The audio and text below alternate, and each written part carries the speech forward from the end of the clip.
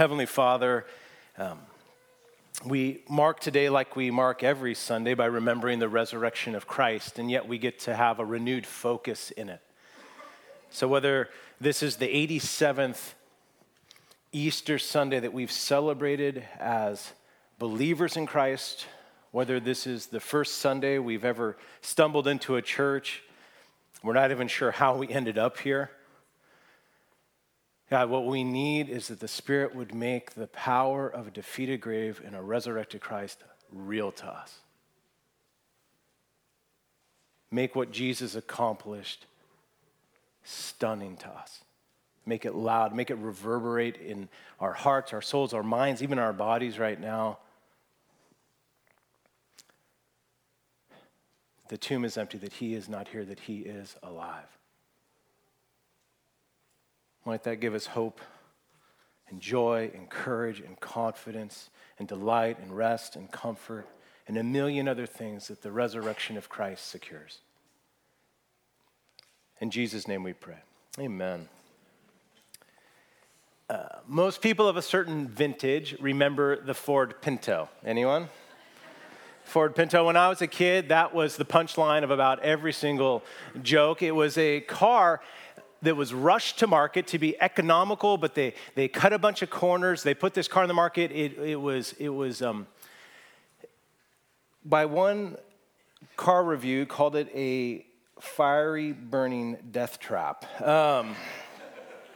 Practically it was dangerous. I didn't know this part, so I knew that growing up. Came across the marketing slogan that Pinto used to market their car. Their commercials, their print ads said something like this: the closer you look, the better we look. That's terrible marketing.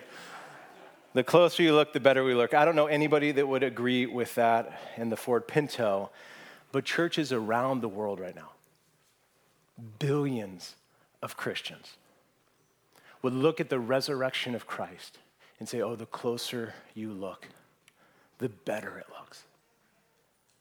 Gathered around King Jesus saying, oh, the closer you look, the better he looks. The more you stare, the more you gaze, the more you hear, the more you know, you will not walk away disappointed. Today we're going to look at two very specific things the resurrection offers. There's so many more, but we'll look at two things that are absolutely life-changing. The resurrection of Christ does these two things. It'll give you no guilt in life and no fear in death. If you're able to stand for the reading of God's word, would you stand with me?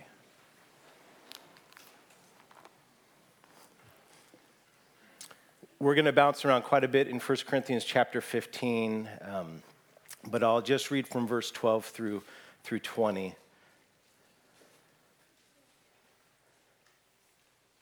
Now, if Christ is proclaimed is raised from the dead, how can some of you say that there is no resurrection of the dead? But if there is no resurrection of the dead, then not even Christ has been raised. And if Christ has not been raised, then our preaching is in vain and your faith is in vain. We've been found to be misrepresenting God because we testified about God that he raised Christ, whom he did not raise, if it is true that the dead are not raised. For if the dead are not raised, not even Christ has been raised.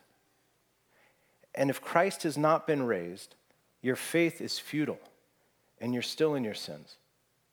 Then those who have fallen asleep in Christ have perished. If in Christ we have hope in this life only, we are of all people most to be pitied. But, in fact, Christ has been raised from the dead, the first fruits of those who have fallen asleep. Feel free to grab a seat.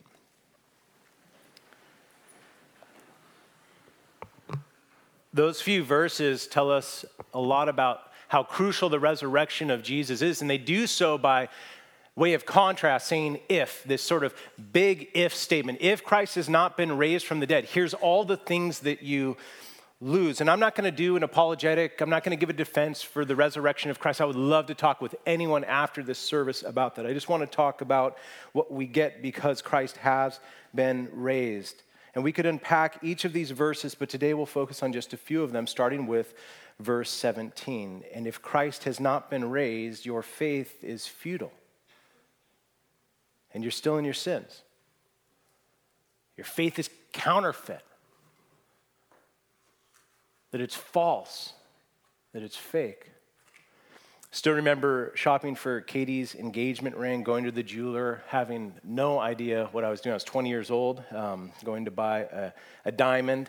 Now I know, I didn't know about diamonds and conflicts and all those things back then, so now just translate it to Bellingham 2023, it'd be like quinoa and hummus that had been dehydrated and blessed by a rescue cat. So you go wherever you want with the illustration. But I was sitting there, they gave me the 4 C's, color, cut, and clarity, and carat, and they brought out a number of different diamonds, these little jewels, because I was a designer at the time, so I was designing the band, but I needed the diamond, and so I designed the band, and they brought out these diamonds. Which one do you want to go in it? And each of the diamonds that they brought out, I was like, I don't know what I'm looking at, and they give me the 4 C's, but then he says, okay, look at this. This is a certificate of authenticity. This thing has been studied by the Gemological Institute of the globe. I don't know. It was probably fake too, but he told me it was real, and he said, look at this, and he says, this is how you know it has value, because it's got this certificate. This proves that it's real.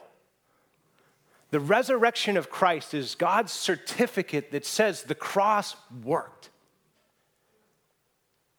That your faith is real.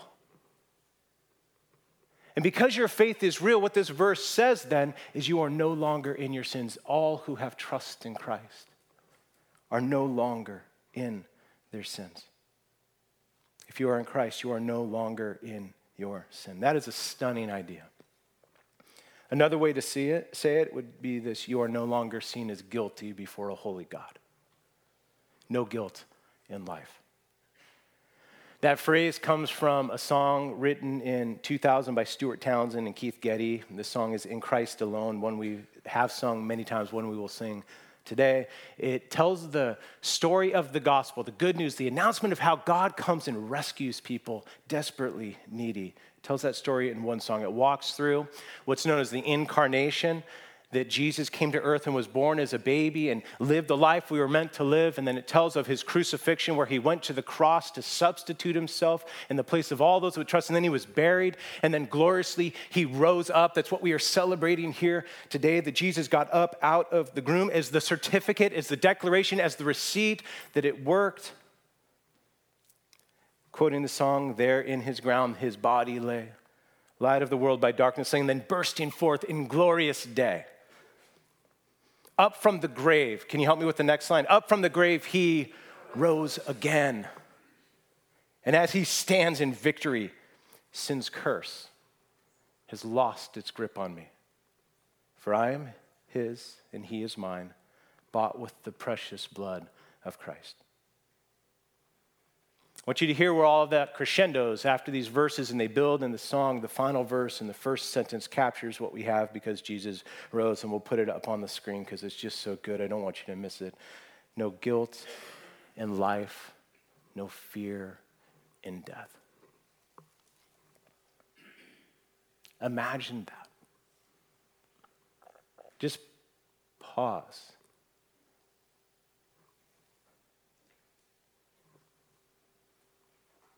Not this gnawing sense, not this burden of condemnation, not this worry about what this afternoon or tomorrow or next week or headlines bring. All because of what Jesus has done.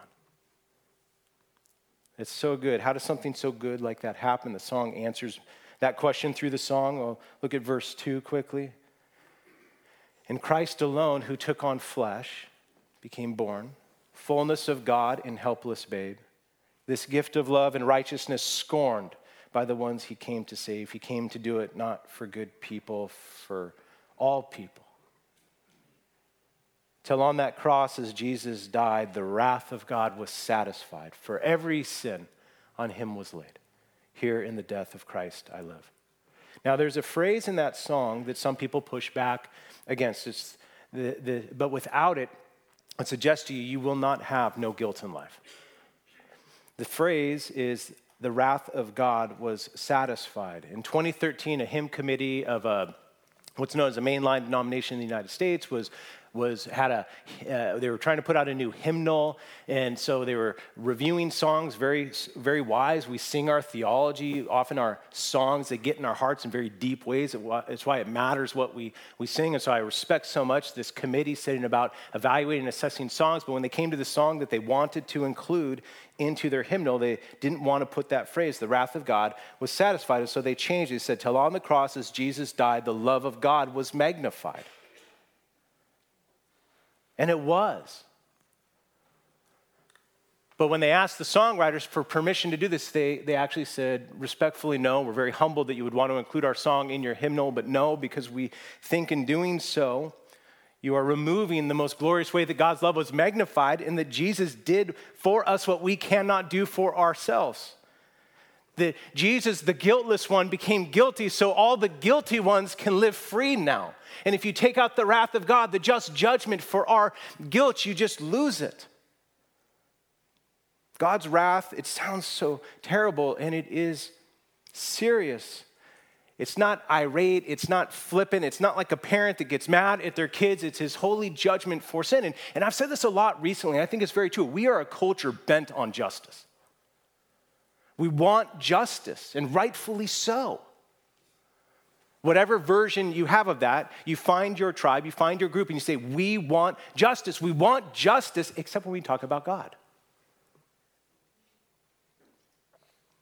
Sometimes we recoil at that idea, but the problem is there is real guilt. As verse 17 says, it uses the word sin. But the glory of God's grace is this: God provides a way out. Not by excusing it, ignoring it, minimizing it, playing it down, which doesn't work if we're honest. When we sit there and we look at our past and we look at our present, we think about the things that we've done, the things we've said, the things we've not done, the things we wish we did, the things we don't want anyone to know. We can't escape it by just ignoring it. We can't work our way out of it. But here's what God does. He pays for it. He pays for it. Sophomore year of college, I went to Western. Go Vikings. Lived in your typical Bellingham rental house. There was 8 of us, I believe, at that time in a one-bathroom house. Half the time the bathroom didn't work. We lived over by the AM, PM, and so we would just use their bathroom. All of us were like too lazy to call the landlord, could you come fix the one toilet that's broken? So we did that for months and months and months. We were trying to scrape, you're scraping by, you're living on nothing. So to save money, we decided to not turn the heat on. We didn't set up power. We just didn't set it up. And so we'd sit in our house in hats and gloves, and there'd be ice on the windshields. And so, it was nicknamed the barn. Smelled like one. And this might be why this happened, but one day I came home from campus and one of the roommates had moved out. It just disappeared, like thin air. He literally, he waited till we were all gone. He packed up all of his stuff and left. Now, it could have been the power, it could have been the bathroom, it could have been whatever it was, but beyond just being sad that a friend would just take off, no note, nothing, just took off. We had to then deal with the fact that we had to cover his rent. See, the bill was coming due. It didn't matter. The landlord didn't really care. He didn't care who was actually in the house. He said, there's an agreement that I have, and you will deal with the agreement. You will pay the bill. Now, we could have gone after him to try to collect it. We didn't know where he was. We could have tried to find it, but what we had to do is absorb the debt. A debt always has to be paid, either by the one that rung it up or by the one that it's owed.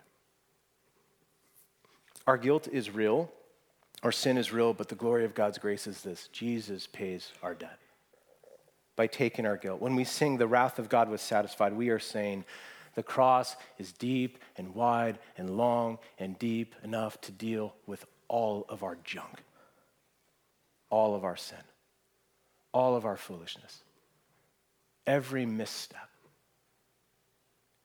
I shared a few months ago about a famous singer. I think she was at Madison Square Garden, and she was singing what is an even more famous hymn than In Christ Alone, the song Amazing Grace. And she changed a lyric. So we have a tendency to do this. Amazing grace, how sweet the sound that saved someone like me. But that's not as sweet a sound.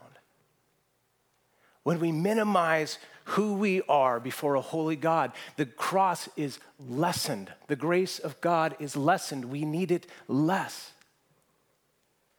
But when you can sing it as it was originally written by a slave trader who had come to Christ and wrote these lyrics, this is the thing you have to believe if you can live your life as a former slave trader without condemnation crushing you every day. Amazing grace, how sweet the sound, and help me out with this, that saved a wretch.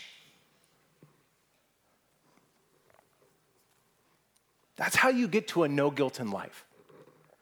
When you finally get so emptied of yourself. You say, all of my standing, all of my rightness before God, it has nothing to do with my trophies, my resume, my accomplishments. And I know in this room, there's a lot of trophies, great resumes, and a ton of accomplishments. I know that. But when the deepest, the darkest, the worst stuff we know has been absorbed by Christ, because he rose from the dead, we have the certificate that says we are no longer in our sins. Saved a wretch like me, you can pile up all your guilt. Pile it all up, your past, your present, your future, and know that it is no match for Jesus' grace. Martin Luther is credited, lived 500 plus years ago, is credited as kicking off what's known as the Protestant Reformation. He was a monk who rediscovered grace in some very profound ways. And he's got a mixed bag. God draws straight lines with crooked sticks. Praise God, because we all got stuff. So not everything about him is great, but he's got some of the best stories. And one of the stories he had a lot of visions and dreams and different things, and he had been laboring away up in this like tiny little room in the backside of, I don't know if it was like a tavern or a castle or what it was, but he's up there and he's translating the Bible into German. At this point, the Bible wasn't given in the people's tongue. It wasn't given in the people's heart language. And so he was taking the Bible and he's trying to put it into German. And he's up there laboring and laboring. And at one point, he dozes off. He falls asleep. And in his dream/vision, he gets this picture of the devil coming to him. And the devil pulls out a scroll.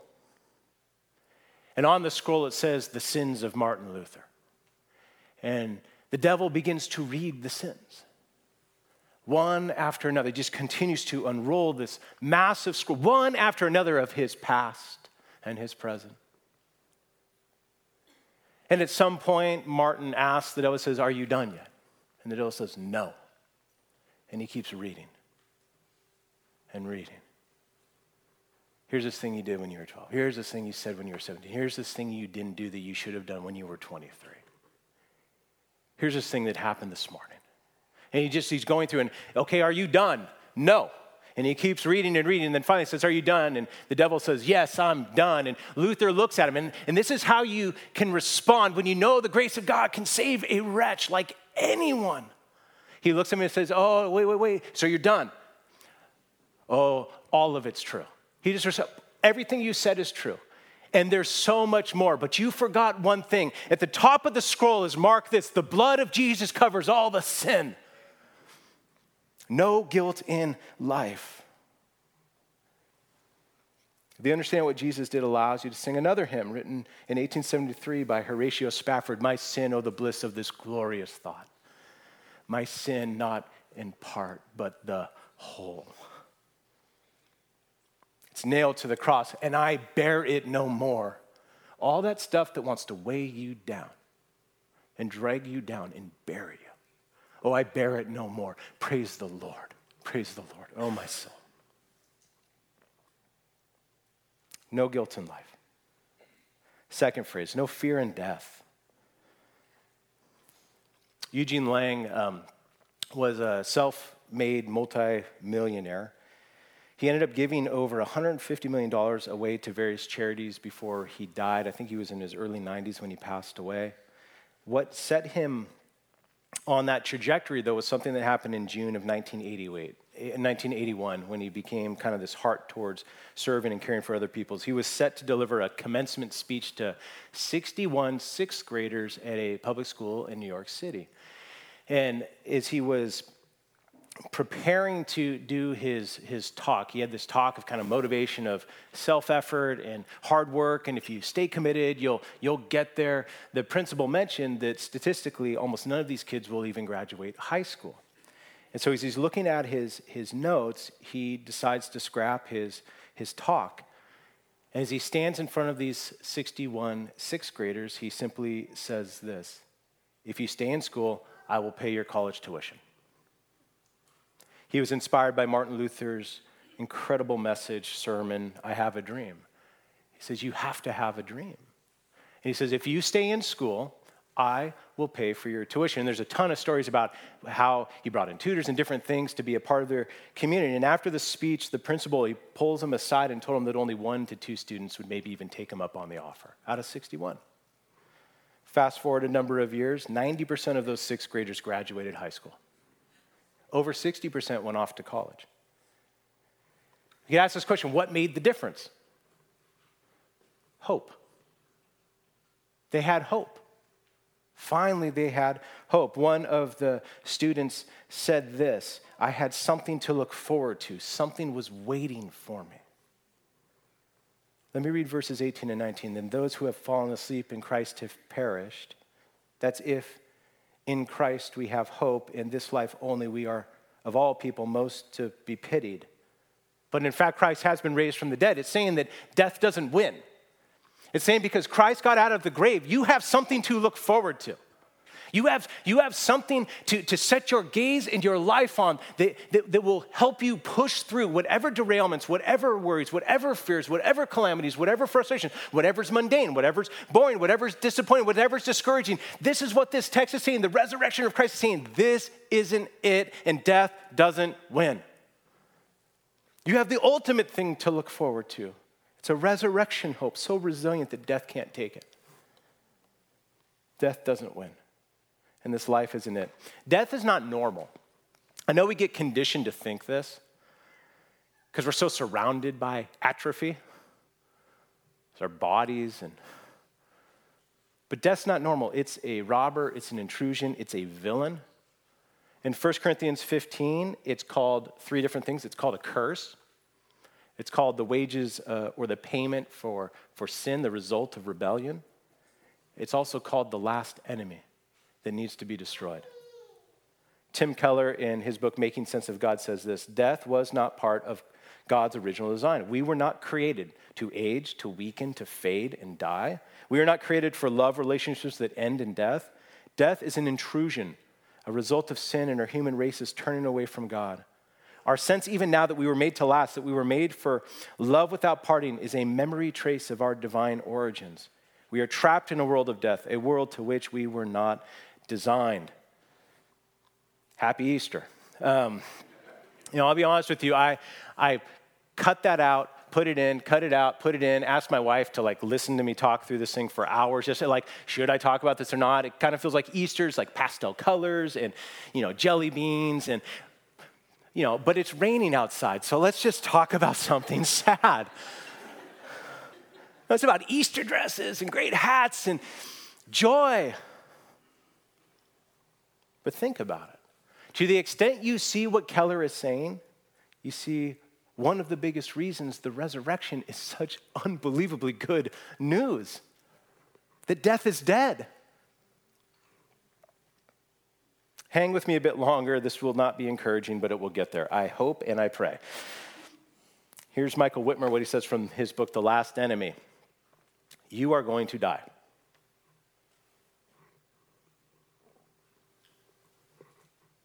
Take a moment and let that sink in.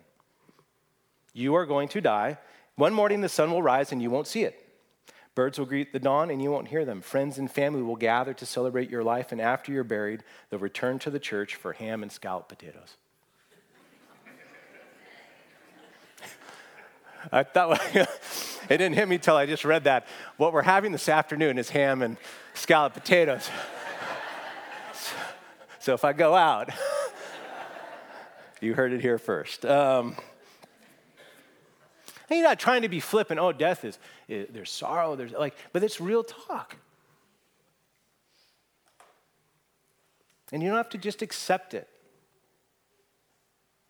It's an enemy, and it's why the resurrection gives so much hope that death doesn't have the final say. Death doesn't have the final say. Death does not win. An Easter service, this is the first time I've ever thought about it, an Easter service is a sort of memorial service for death. We're here to celebrate the death of death. Had a good run, but he doesn't win. 1 Corinthians 15:26 says this, the last enemy to be destroyed is death. Verses 50 through 57 say this, I tell you this, brothers, flesh and blood cannot inherit the kingdom of God, nor does the perishable inherit the imperishable. Behold, I tell you a mystery. We shall not all sleep, but we shall be changed in a moment, in the twinkling of an eye, at the last trumpet, for the trumpet will sound, and the dead will be raised imperishable, and we shall be changed. For the perishable body must put on the imperishable, and the mortal body must put on immortality. When the perishable puts on the imperishable, and the mortal puts on immortality, then shall come to pass the saying that is written, death is swallowed up in victory. O death, where is your victory? O death, where is your sting? The sting of death is sin, and the power of sin is the law. But thanks be to God who gives us the victory through the Lord Jesus Christ. No fear, no guilt in life, no fear in death. I want you to imagine like a dad driving with his young son down Van Dyke Road out in the county in a great classic truck on a warm summer day. Oh, it sounds good, doesn't it? Windows are down, the breeze is coming in. And then a honeybee buzzes into the cab. The young son begins to absolutely freak out because he is deathly allergic to the sting of a bee. So the father calmly just reaches out and he grabs the honeybee in his fist and he holds him for a few seconds. And then he lets it go. But the honeybee begins to buzz around again, and the son, again, is absolutely freaked out. If he gets stung, he dies. So the father, he reaches out his hand again, but this time he doesn't grab the bee. He just opens up the palm of his hand and he says, look, son, the stinger's in my palm. I've taken all the poison. I've taken all the venom. All the bee can do now is buzz around and annoy you. John Owen has one of my favorite lines about the death of Christ. It says, when death stung Christ, it stung itself to death. For those in Christ, there's no venom left. There's no poison. There's no ultimate announcement. Death doesn't win. Because Jesus lives, because the tomb is empty, death is like a bee buzzing around, annoying us. But it can't actually harm us. There is no guilt in life and there is no fear in death. And part of what that does, it helps us not just face death, it actually helps us live now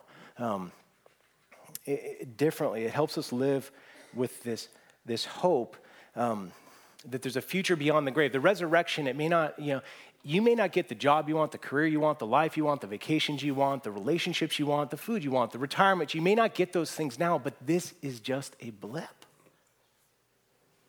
This is just a blink.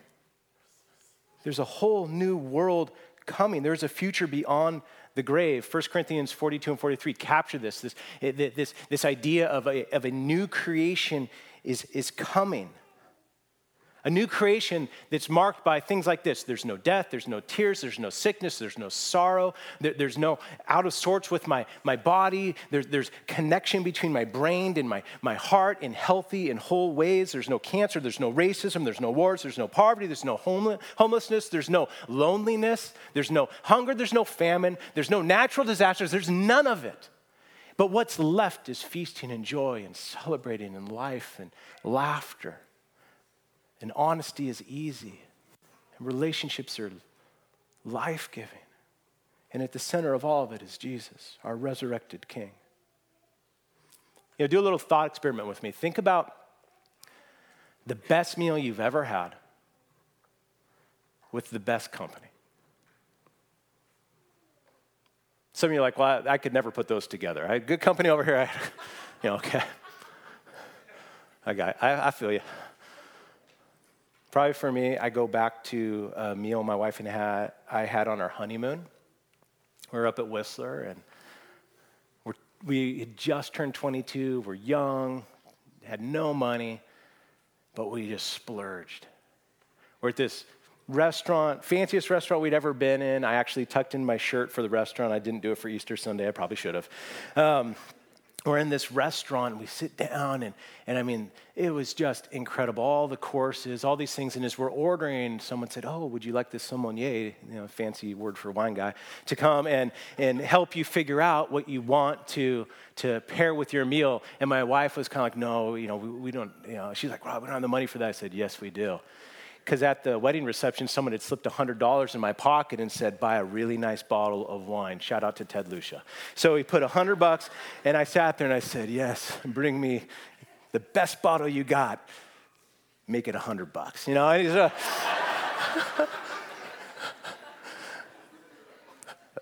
I felt so cool.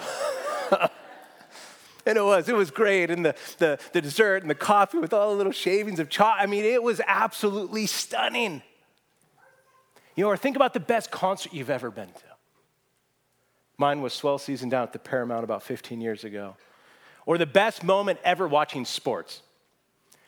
For everyone in Western Washington, it was Beastquake. I mean, that was this moment watching Marshawn Lynch just run and rumble, and it created an earthquake in Seattle because it was so incredible.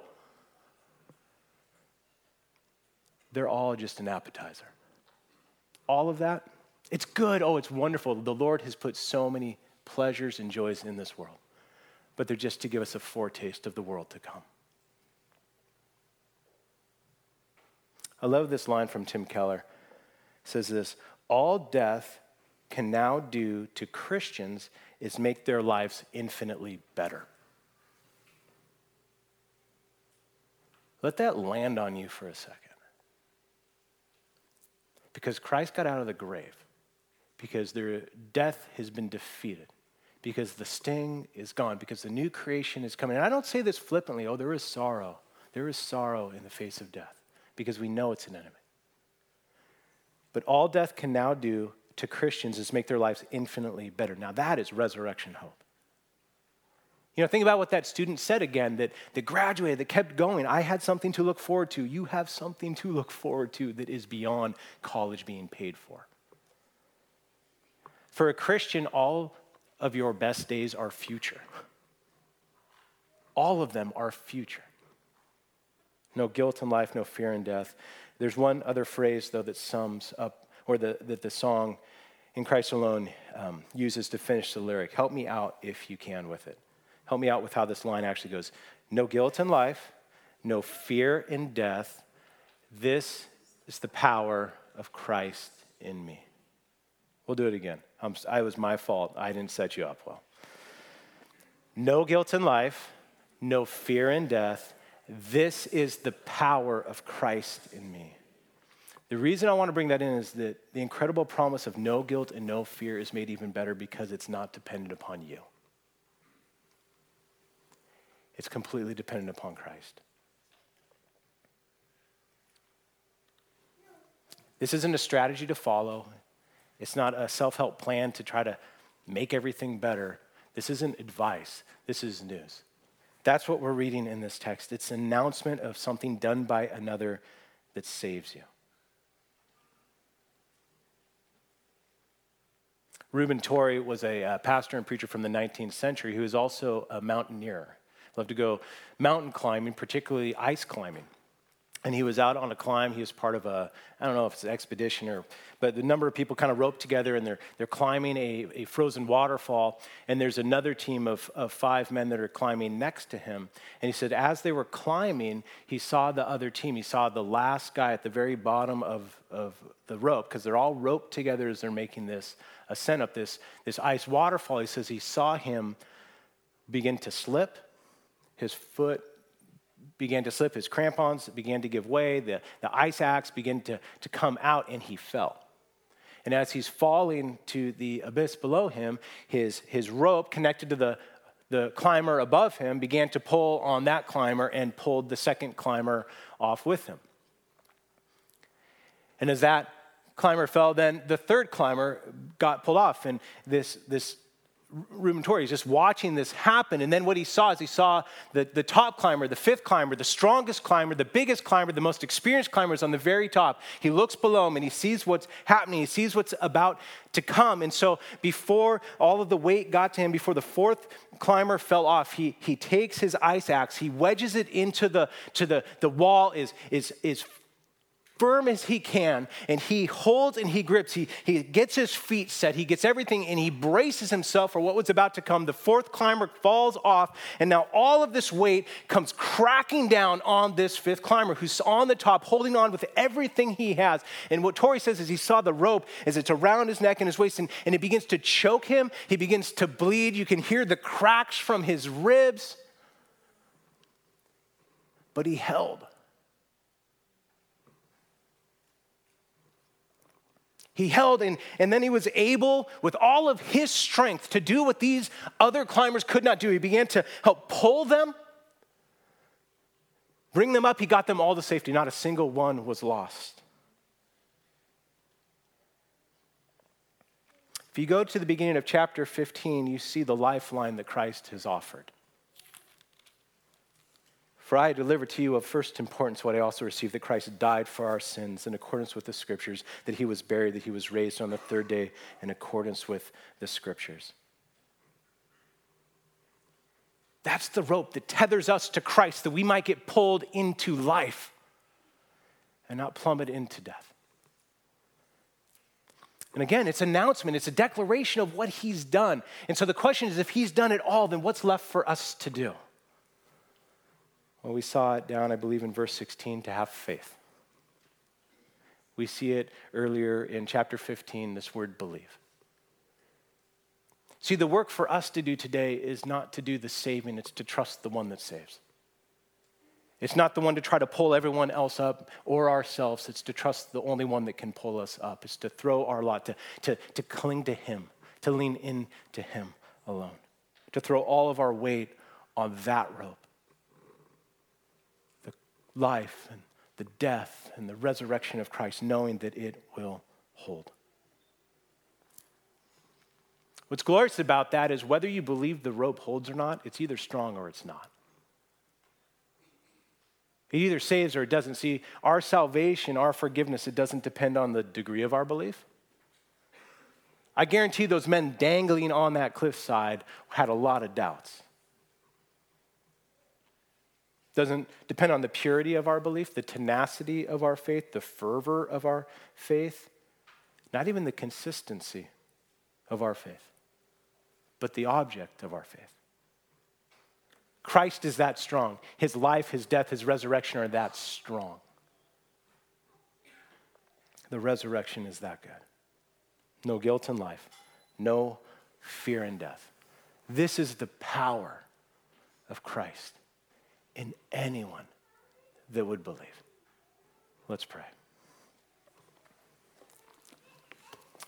Father, we can understand the offer of salvation. We can understand what Christ has done. We can understand it logically. We can read the text. We can unpack it. And there's so much depth to it that we could dive into it forever. But we cannot come to believe it apart from your divine grace. So we ask now that you would grant all of us belief and all of us faith. There is not a single person in this room that is not on a continuum of unbeliever and believer. So we pray, we believe, help us to believe. As we walk from this place, we'll see that lived out as we feel condemned by the choices we make. And I ask you to help us to believe there is no condemnation for those in Christ Jesus. We walk out with belief, and we might face unbelief as we are faced with a diagnosis or news of sickness or worry or disease or a phone call or a headline. And we ask that you would help us in our unbelief. That we would know that in Christ there is no guilt in life and there is no fear in death. Because the tomb is empty. In Christ, he has done it. In Jesus' name we pray. Amen. Amen.